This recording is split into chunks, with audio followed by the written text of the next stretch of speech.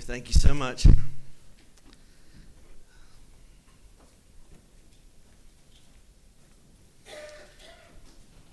I don't want it to be overkill. I don't guess it ever could, but just I can't express to you how much I do love you. Only eternity will truly reveal what you mean to me, each one of you. Each one of you are special to me. I don't care if you've been here all your life, if you've been here 6 weeks or 6 months or whatever. You've become a part of my story, and I'm everyday people. You know, we're everyday people, and I'm hearing that pop song in my head too. I'm everyday people, but I love that song that you guys sang. All of the music this morning just goes right along with what I'm preaching this morning. We're in the book of Ruth, 4th chapter.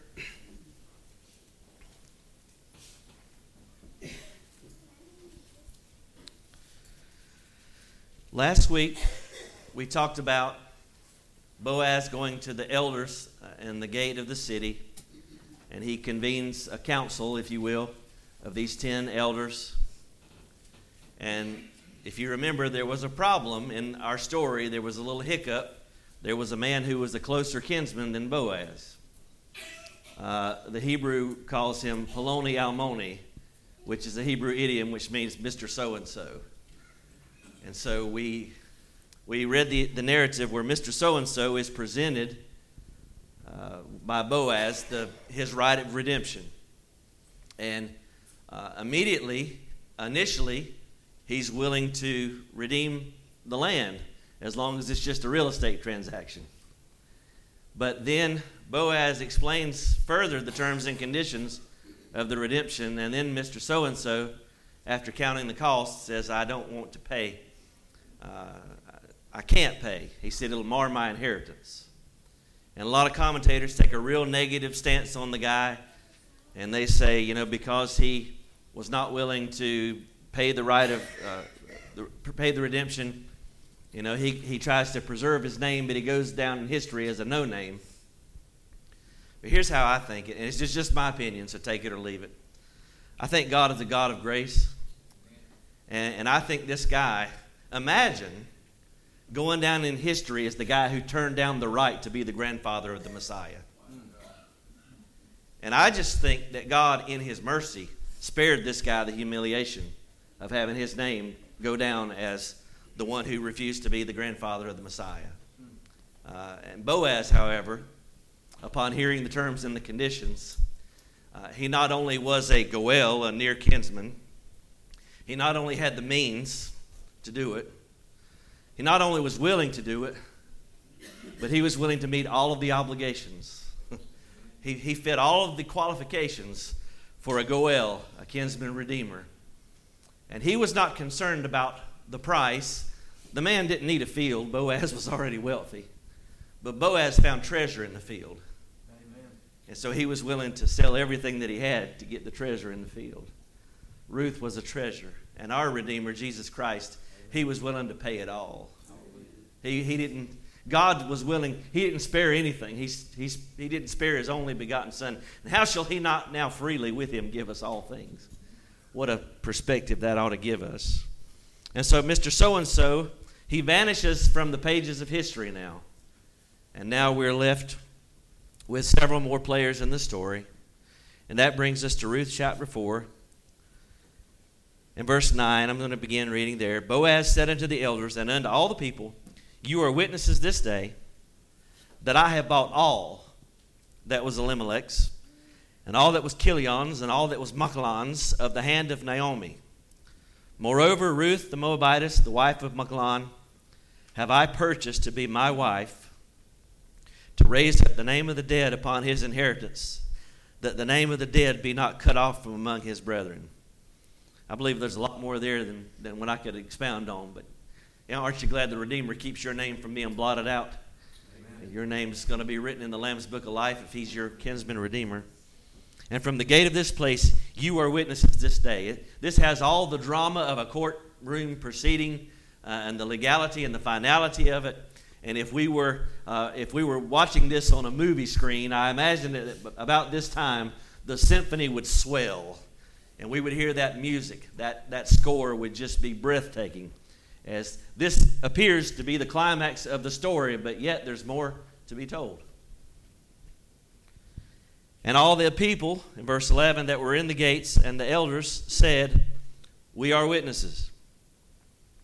The Lord," and again that should be all caps in your Bible, meaning this is the covenant name of God, Yahweh, Jehovah, Yod-Heh-Vav-Heh is the Hebrew alphabet. "The Lord make the woman that is coming to your house like Rachel and like Leah, which two did build the house of Israel, and do thou worthily in Ephrathah, and be famous in Bethlehem." My, oh my. Is Boaz ever famous in Bethlehem? Is Obed ever famous in Bethlehem? Let's pray.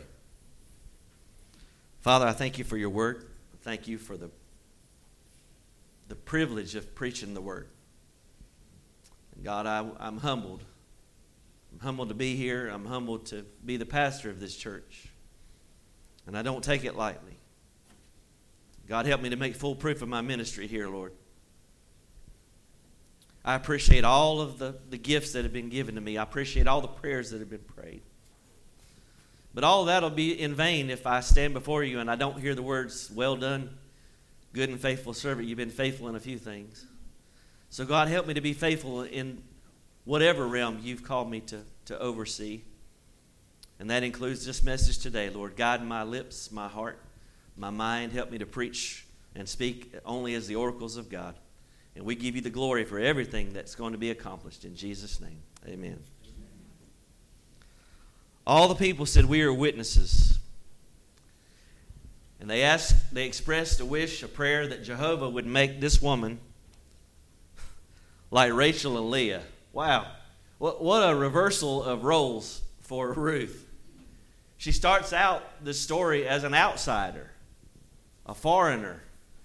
And the narrator here is careful to remind us of her nationality. I mean, how many times is she called the Moabitess? She's not among the covenant people. She's outside of the covenants of promise. Can I say it like this? Without hope, outside of the promises that were given unto the fathers. But now she's gone from being an outsider, and then she became a gleaner, which is about as low as you can get on the proverbial totem pole, pardon the expression, or the caste system or whatever. She's a gleaner. She has been humbled to do the work of a beggar pretty much. And then we see her as a maid, damsel, who is eligible. She's put off her garments of widowhood. And she's made a claim on the kinsman redeemer. And I'm not going to get real deep in the types and shadows here, but I'll say this. No matter how much Boaz loved her, and it's evident that he did, he loved Ruth from day one. And it wasn't just her outward beauty that he was in love with. He was in love with her inner beauty. He had heard all the kindness that she had shown to Naomi. And it was a magnetic kind of thing for Boaz. And he loved her. But no matter how much he loved her, no matter how much Boaz wanted to move in the situation, he did not act until Ruth claimed him as the kinsman redeemer. God loves you and me with an everlasting love. God so loved the world that he gave his only begotten Son, that whosoever believeth in him should not perish but have everlasting life. But it will never become a reality for you until you and I personally lay a claim and ask him to be our Redeemer. We have to say, "Jesus, I want you to be my Lord." Jesus is not going to kick down the door of your heart. He stands outside and knocks, and he says, "If any man will open the door, I will come in." Jesus will not decline an invitation. Praise God. If you invite him, Jesus said, "The one who comes to me, I will in no wise cast out." God won't turn you away if you come sincerely asking. But she's gone from an outsider, a widow, a gleaner, a woman who's put off her garments of widowhood, to now a bride. And if I could use a New Testament analogy, she's not only a bride now, but she's been grafted in. See? She's not just a second-rate Israelite. She's like Leah and Rachel that built the house of Israel. Isn't that amazing? I mean, that's a remarkable turn of events. To go from being a Moabite, an outsider, to being among the founding matriarchs of God's chosen people. Hallelujah. Amen. And God will do the same thing for you.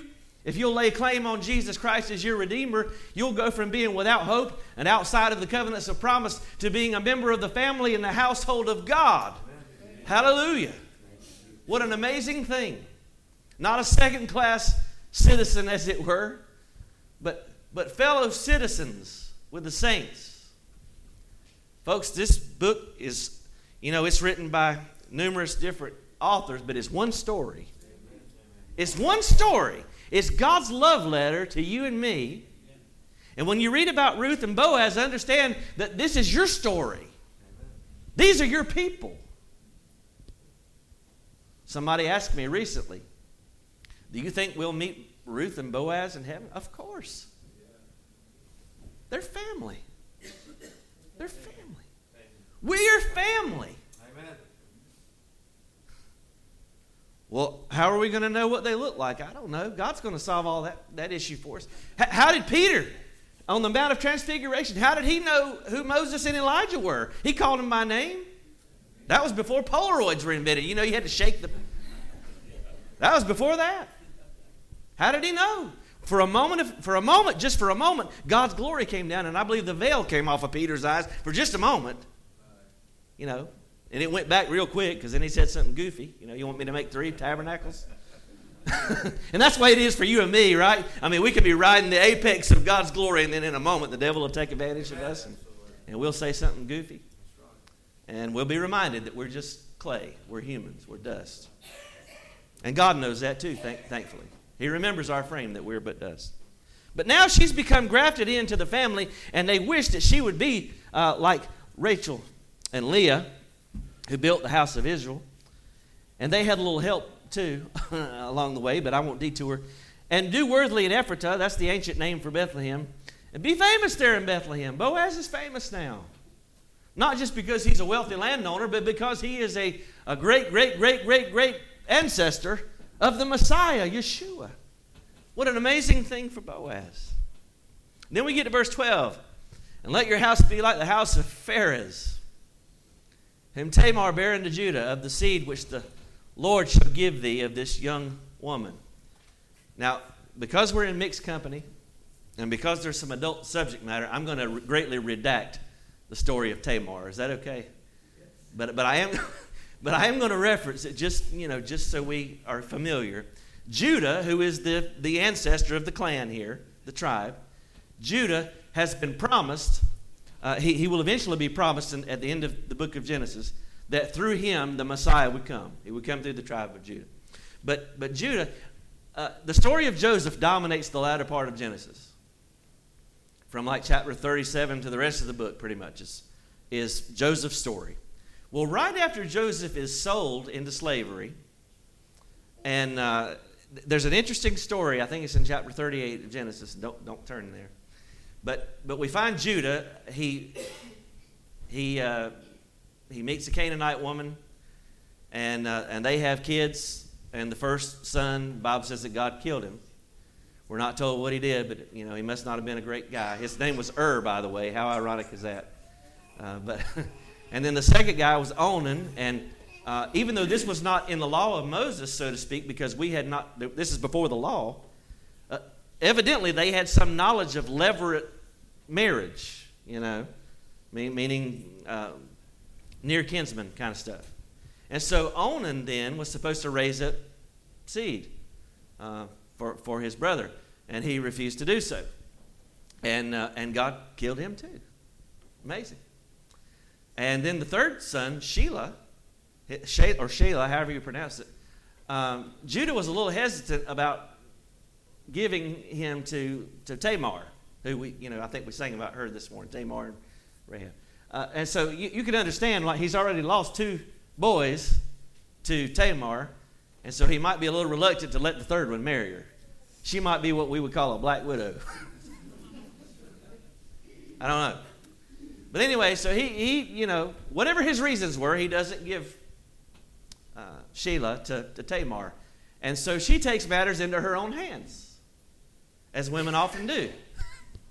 She takes matters in her own hands. And she saw, that Judah's holding out on her. And so she comes up with a plot. And so she dresses up as a woman of the night. I'll just use that euphemism. She dresses up as a woman of the night, and she seduces Judah and has children by him. And he doesn't realize it until you get to the end of the story there in Genesis 38, and we find out that Judah actually ends up is the father of these children. And one of the boys is named Perez. Okay. Now, the genealogy in here doesn't start with Judah. It starts with Perez. And I think we're supposed to see the analogy here, the levirate marriage. And the circumstances were completely different here. In Genesis, we had unwilling participants in kind of a sordid affair. And in Ruth, we have a contrast. We have godly people who are willing to do the right thing. And God blesses that. But that's what this whole thing, the house of Pharez and Tamar, bear unto Judah. Interesting that these women appear in the genealogy of Jesus Christ. Tamar, Rahab the harlot, Ruth, and my favorite is the one who's not even called by name. She's the wife of Uriah. And I'll give you some conjectures on that sometime if you're interested. If you want to go out for a cup of coffee and hear my thoughts on that, I'll give them to you. But anyway, so it says that Boaz took Ruth, and she was his wife, and when he went into her, the Lord, Jehovah, again, the covenant name of God, he gave her conception, and she bare a son. Now, this is the second time in the book of Ruth that we see God actively involved in the lives of the characters of the story.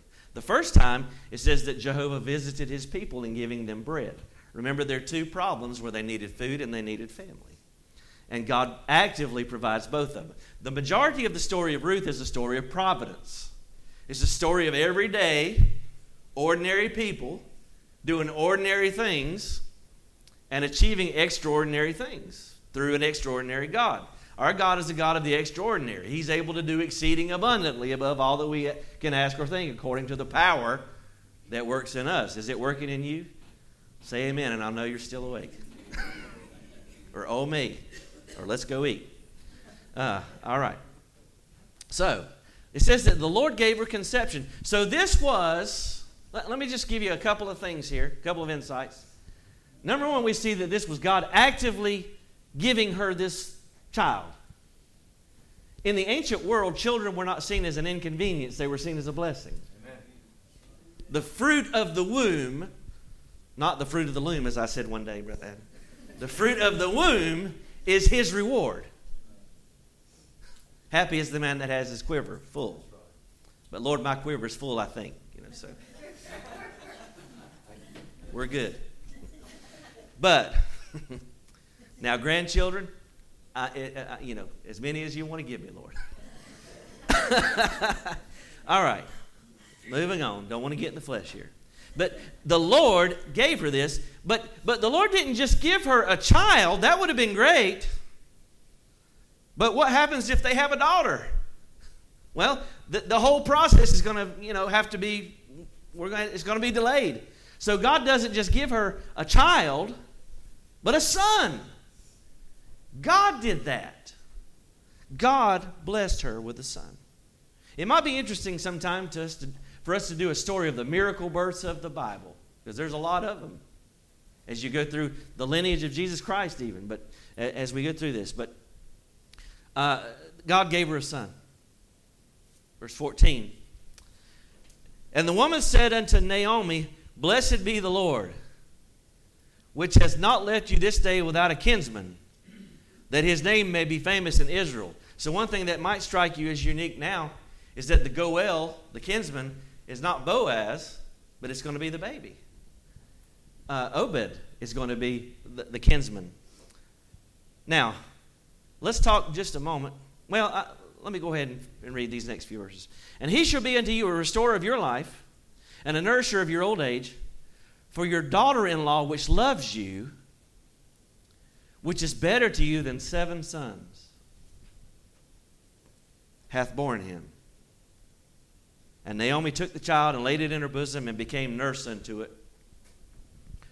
And I don't think the idea here, I've looked at Jewish rabbinical commentaries and Christian commentaries, and I don't think it means that she became a wet nurse to it. And by the way, I hate that phrase, wet nurse, and I just, I said it anyway, but I don't think that that's what's implied here, but rather that she, that she took the child and became a guardian, a loving guardian to the baby, and became nurse to it. And the woman, her neighbors, gave it a name. Interesting custom there, isn't it? We don't know how widespread that was, if that was a commonplace. I don't know of anywhere else in the Bible that happens where all the women there give it a name. But there's a son born to who? Well, Ruth's the one that was pregnant, right? But there's a son born to Naomi. Huh. Interesting. And they called his name Obed. He is the father of Jesse, the father of David. Oh, wow. Seems like there's some big things in play here. Some things that are bigger implications than just one little family in a little hamlet outside of Jerusalem. Seems like God's up to some big stuff. Something's going on in the little town of Bethlehem. Big things are going on. Big things can go on in Peachland, North Carolina, too.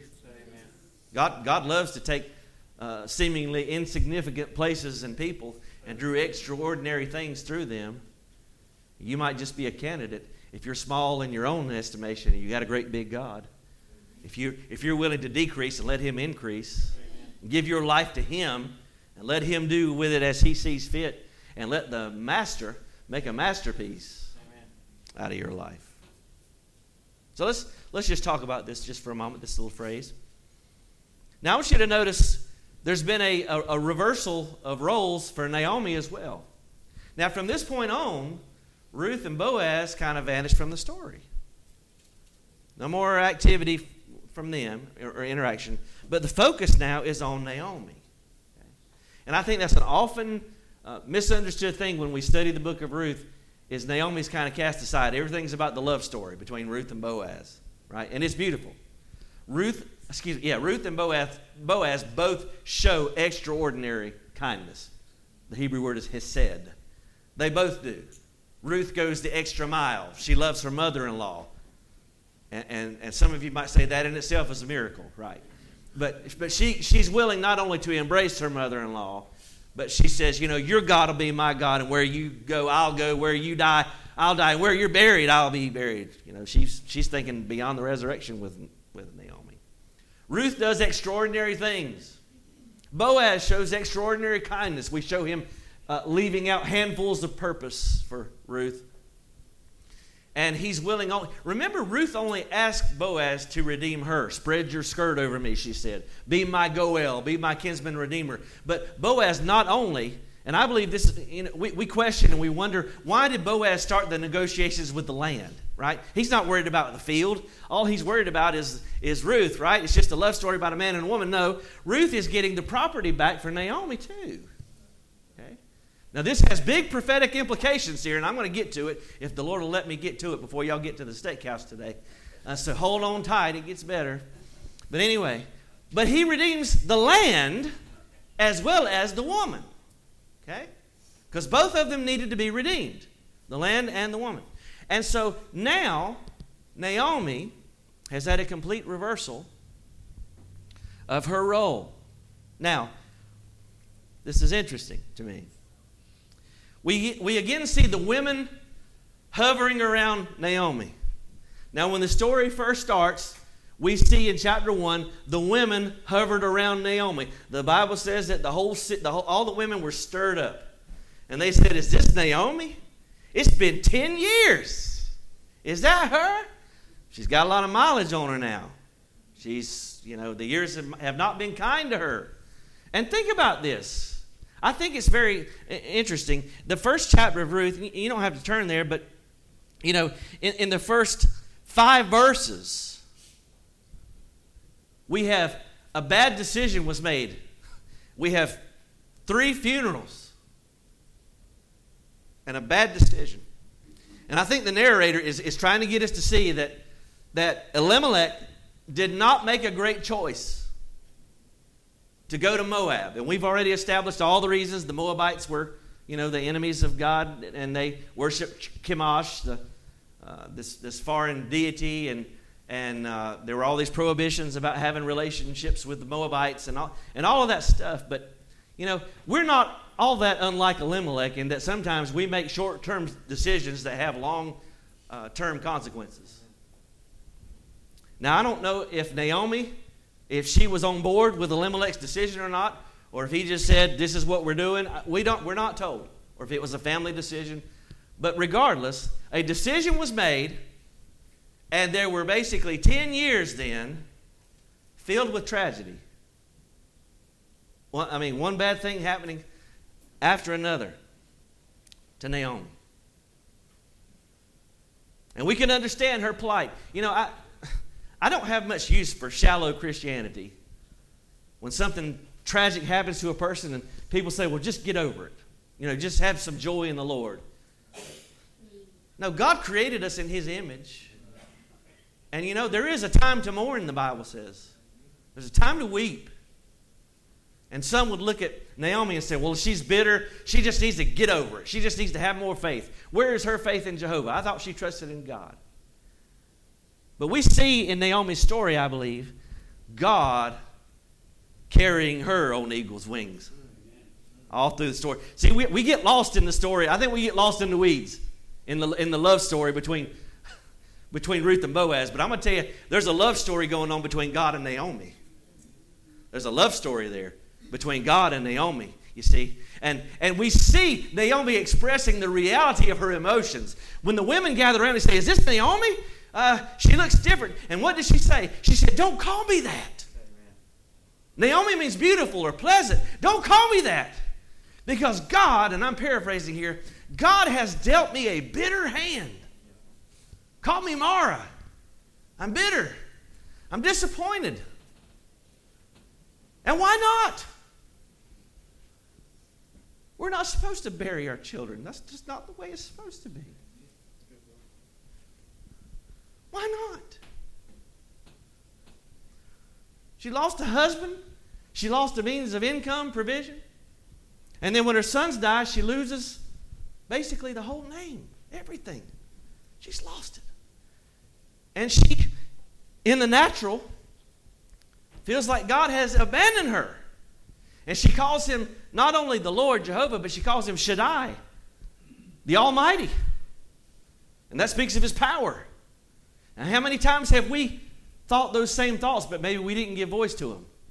God, you're an all-powerful God. God, this is nothing for you. How many times have I said that in my prayer? Maybe you've said the same thing. This might be difficult for me, but God, you could just snap your finger or speak a word, and you could just change this whole situation if you wanted to. We can hear that in the sisters of Lazarus, Martha and Mary. Lord, if you'd have just been here, our brother wouldn't have died.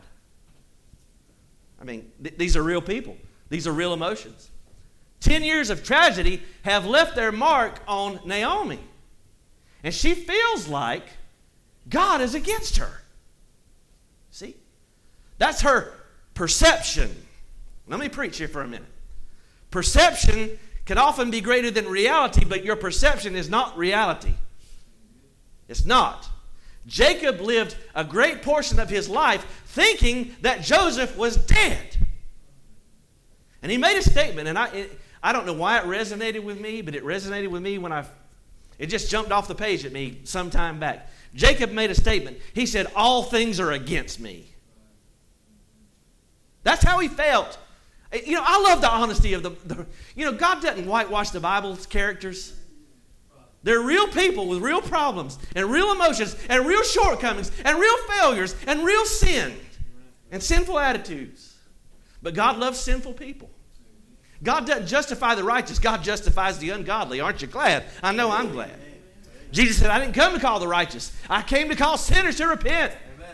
Jesus loves the sinner. He hates the sin, of course, but he loves the sinner. Christ loves the sinner. Naomi is bitter, and she feels like God has left her. And all the while, God's just saying, just wait a little bit, Naomi.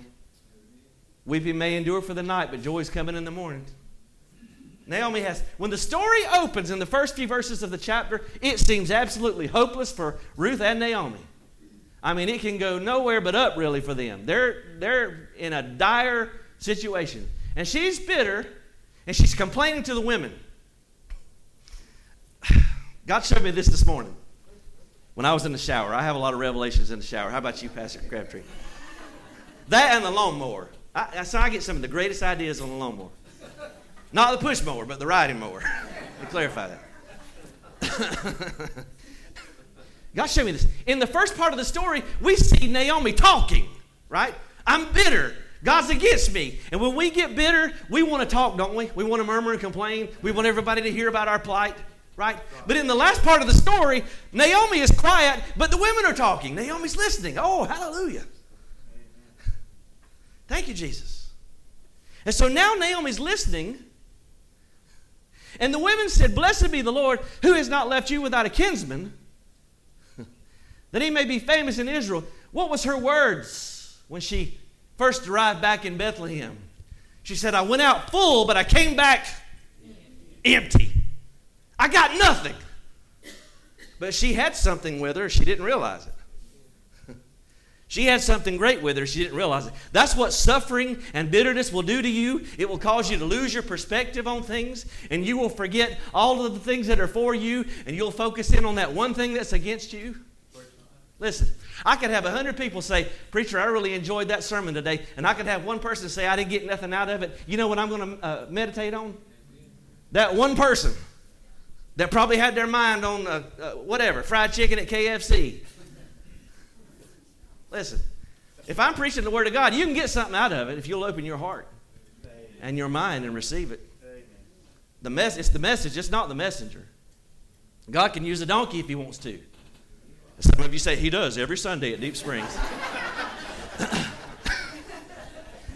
Thank you for not saying amen. You just laughed. You're like, "Amen, I'm not going to say it." Yes. She's not left without, but she's got a kinsman. And notice what he's going to be to her. In verse 15, he says, Obed is going to be a restorer of life. The word "thy" is in italics in your Bible. That means it was supplied by the translators. But the child is going to be a restorer of life. You know, I believe God is in the restoration business. I remember I was serving in a church. I was a staff member at another church, and we were having trouble. Man, we were having some issues. You know, you can have problems in church. I know you probably, we never have those here, but in some churches, we were having some problems, and I told the pastor, I said, "You know, I think the best thing for us to do is just get rid of these folks." I was young then, you know. And the pastor looked at me and he said, "Henry, the church is a place of restoration, not amputation." I said, "Ouch. You're right, God. You're right. I'm glad God didn't just cut me out every time I do something, you know, that He doesn't like." He's a restorer of life. Isn't it amazing what grandchildren will do for you? Amen. It will. You know, I can be having the worst day, and then Abby will send me a picture of a little case, and I'll be like, "Oh, look at him, ain't he precious?" And we start talking in that little baby voice. "Oh, he's sweet, he's so sweet." It's a restorer of life. This baby was a restorer of life to her. And you know, God can use any number of means to do that for you. It doesn't have to be a grandbaby. God can bring something in your life to bring restoration. He is the God of restoration. He is. He's one day going to restore all things. All things. Hallelujah. Now, your daughter-in-law, who loves you, the Hebrew word is ahav. Your daughter-in-law who loves you, which is better to you than 7 sons. You and I can't fully appreciate the import of that statement. But to a Jewish woman, having that kind of a blessing, that kind of a wish spoken over her, would be the epitome of all blessings to be the mother of 7 sons. Because after all, it was the hope of every Jewish woman to one day give birth to who? The Messiah. But the women said, and I hope Naomi was listening. I think she's listening now. She's over her bitter spell. Ruth is better to you than 7 sons. Now, did Ruth undergo a dramatic transformation in those 2 months in Bethlehem? Maybe. We know she made a strong profession of faith in that first chapter. But Ruth had been with Naomi all along. When she got back to Bethlehem and Naomi says, I got nothing. And all along, Ruth is right there.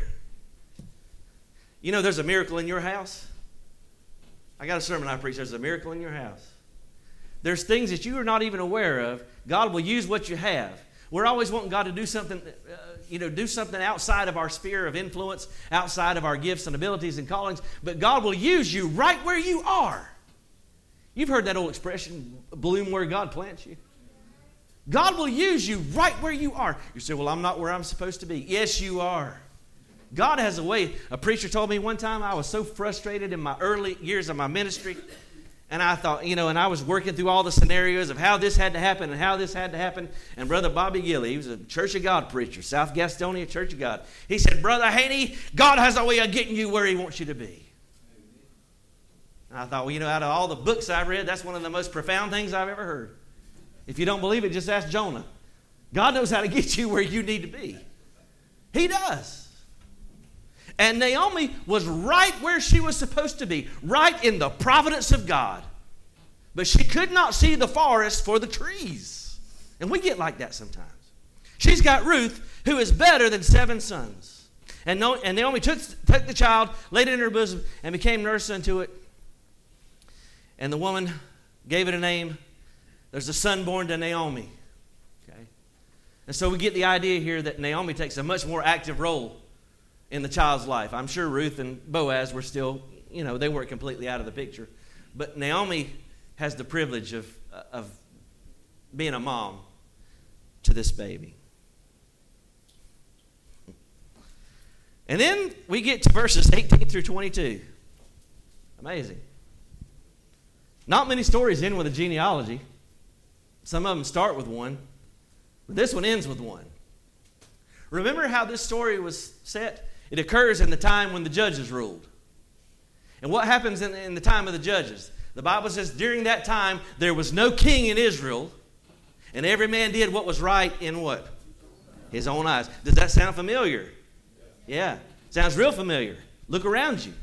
We live in a time of moral relativism. We live in a time where people have turned their backs on God, where even the faithful have become unfaithful. And that's it's frightening, but the encouraging thing is, even in the midst of all that, God still has a remnant of people that will serve Him, and He will move in their lives, you see. I don't know if America will turn back to God or not. I hope we haven't gone past the point of no return. I'm not as optimistic as I once was. But I know this, that God has a remnant here in the United States of America. And there are still people, God has still reserved to Himself some men and women who have not bowed their knee to Baal and have not decided that they're going to follow the ways of the world. And they've decided that that they're going to follow the Lord. So we end with a genealogy. There's 10 names here. Could have started with Abraham, could have started with Judah, but it starts with Perez. Now these are the generations of Perez. Perez begat Hezron. Hezron begat Ram, and Ram begat Amminadab, and Amminadab begat Nahshon. Nahshon begat Salmon.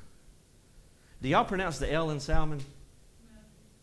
Not when it's fish, but I am going to pronounce it here when it's a proper name. I form an opinion about you based on how you pronounce the word salmon.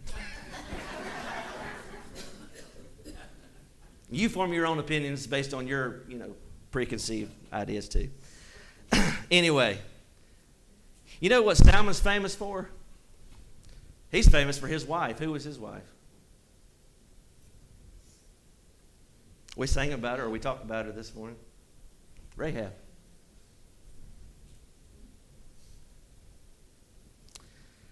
Salmon begat Boaz. Boaz begat Obed. Obed begat Jesse, and Jesse begat David. Why end this thing with a genealogy? Well, number one, it gives us David's lineage. I don't think Samuel does. We get David's family tree here. David is going to be the greatest king that Israel has ever known. But there's going to be a greater son of David, Jesus Christ.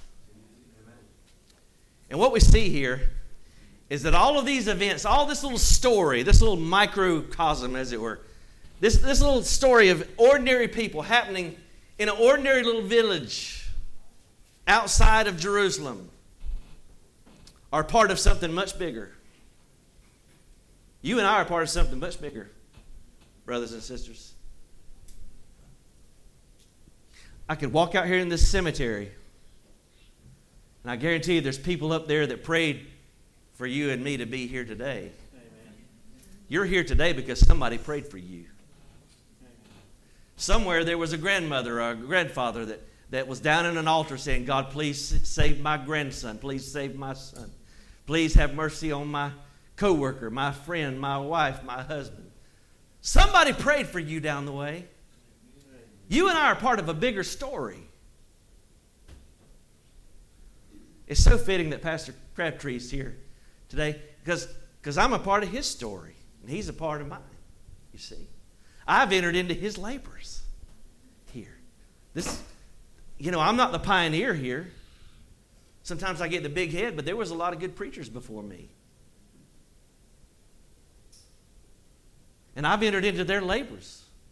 And I'm a part of something much bigger, you see. It's like ripples in a pond, right? You throw a rock into the water and there might be that one impact, but then the ripples, the waves begin to reach out, has far-reaching implications.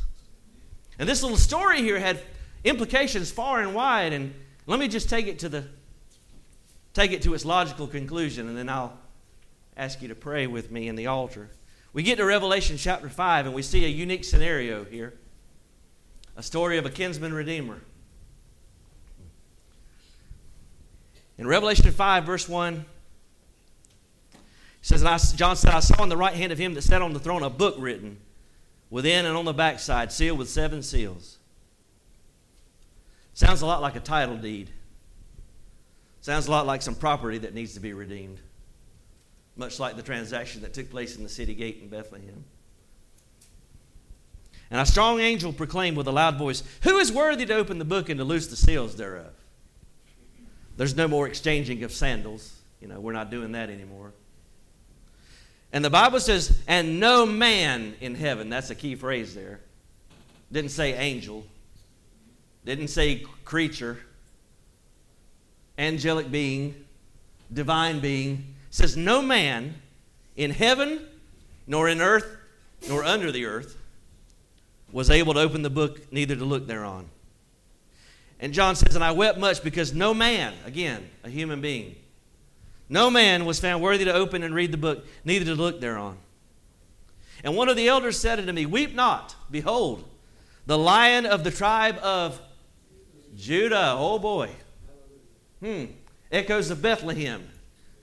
Echoes of a story with much greater implications than just an older fella in love with a younger woman. Oh, yes. We see this thing is tying up. This thing has come full circle.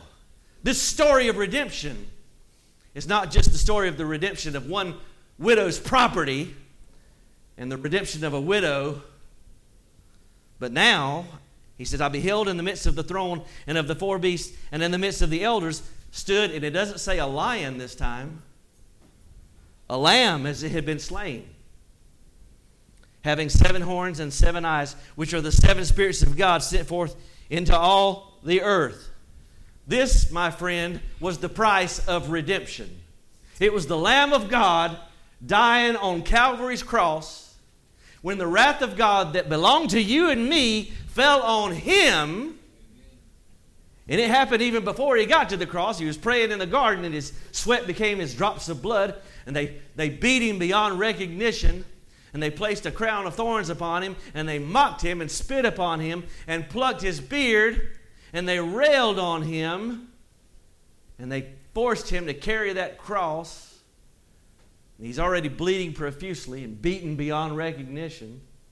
And then he finally gets there, and they nail him, and they suspend him between the heavens and the earth, and for hours he hangs in agony because the wrath of God that belonged to you and me has been taken. The curse of sin and death is on him. And Christ has redeemed us from the curse of the law, being made a curse for us. He who knew no sin was made sin for us, that we might be made the righteousness of God. Amen. And now the Lamb of God came and took the book out of the right hand of him that sat upon the throne. We're no longer in the gate of the city in Bethlehem. Now we're before the throne of Almighty God himself. And when he had taken the book, the 4 beasts and the 4, should be creatures probably, but the 4 creatures and the 24 elders fell down before the Lamb. There's not 10 elders anymore, there's 24. Representative of all the blood-washed saints. Having every one of them harps and golden vials full of odors, which are the prayers of the saints. And they sung a new song. Oh boy. Are you ready to sing a new song? Saying, thou art worthy to take the book. Only one is worthy. Thou art worthy to take the book and to open the seals thereof. Why? For thou wast slain and hast redeemed us to God by thy blood out of every kindred, tongue, and people and nation. Wow. Amen. Not just people that look like me and talk like me. Not just people that I think are worthy of redemption. But God paid the price for everybody to be saved. Hallelujah. Amen. The blood of Jesus Christ is powerful enough to cleanse the whole world of sin. We know that the whole world won't embrace him, unfortunately. But hell was made for the devil and for his angels. It wasn't made for man. And in verse 10, and has made us unto our God kings and priests, and we shall reign where? On the earth. Oh boy. Here's where the land comes in. God not only redeemed the people, hallelujah, but now Jesus has reclaimed the title deed to planet Earth that Adam lost in the Garden of Eden. Amen. See, right now Satan he's the god of this world, the prince of the power of the air. He's currently exercising squatters' rights, as it were. This is God's world, but the devil is a squatter right now. And he's operating in his dominion, and sadly many people are under his sway. John says the whole world lies in wickedness under the sway of the wicked one. But now, not only have the people been redeemed, but the land has been redeemed. Planet Earth. And Jesus Christ is coming back to earth with who? With you and me. Amen. Hallelujah. We're coming back to the earth, and we are going to reign on the earth. No more the curse. No more shall sin have dominion over this world. No more shall the devil have sway. All the injustices will be righted. Saying with a loud voice, worthy, oh I missed this, and I beheld and I heard the voice of many angels round about the throne and the beasts and the elders.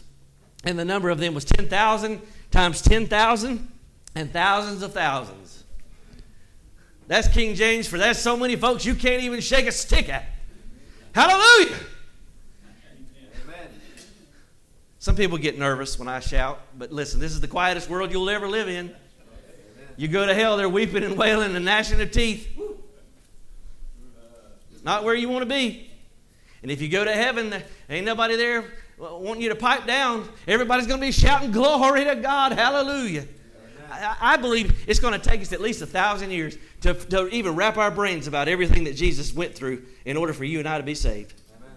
And when we look at him and we see those nail-scarred hands and we see the scars, that lamb as it had been slain, and we see that he was willing to do that, he was willing to pay the price for you and me, I ain't going to do anything but bow down on my knees and cry, holy is the Lamb, holy is the Lord. Hallelujah. Glory to God. Amen. Worthy is the Lamb that was slain to receive power and riches and wisdom, strength and glory, honor and blessing. And every creature which is in heaven, and on the earth and under the earth, and such are in the sea. And I heard saying, blessing and honor and glory be power unto him that sits upon the throne and unto the Lamb forever and ever. The Bible says every knee's going to bow and every tongue's going to confess. You can bow now or you can bow later. You can bow willingly or you can bow in submission. And the 4 beasts and the 20 elders said, Amen. And they fell down and worshiped him that lives forever and ever. Would you stand?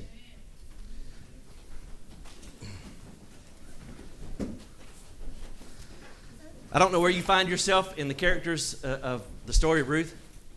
You may be like Naomi. You may be in bitterness of soul, bitterness of spirit. And may I say unto you, weeping may endure for the night, but joy comes in the morning. Naomi had 10 years of hardship, but within 2 months of coming back to the house of bread, God turned it all around. Now, we can't all count on our situation changing in 2 months or 3 months or whatever. But I'll say this, if you're a believer, your best days are not behind you. They're ahead of you. They're ahead of you. Your best days are ahead of you if you believe in the Lord Jesus Christ. And God has paid the price for you to be saved this morning. But he's not going to push the door down. Today is your opportunity to make a claim like Ruth did on your kinsman redeemer. The price has been paid. The ticket has been stamped. The purchase has been made. But you have to lay claim on that.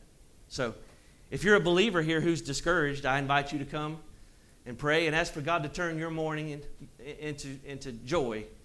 If you're lost today without God, if you're without hope in this world, you need to come to the Redeemer before it's everlasting too late. And you can come, and just like Ruth, you will find a willing kinsman redeemer. It's not the will of God that any should perish, but that all should come to repentance. Would you come?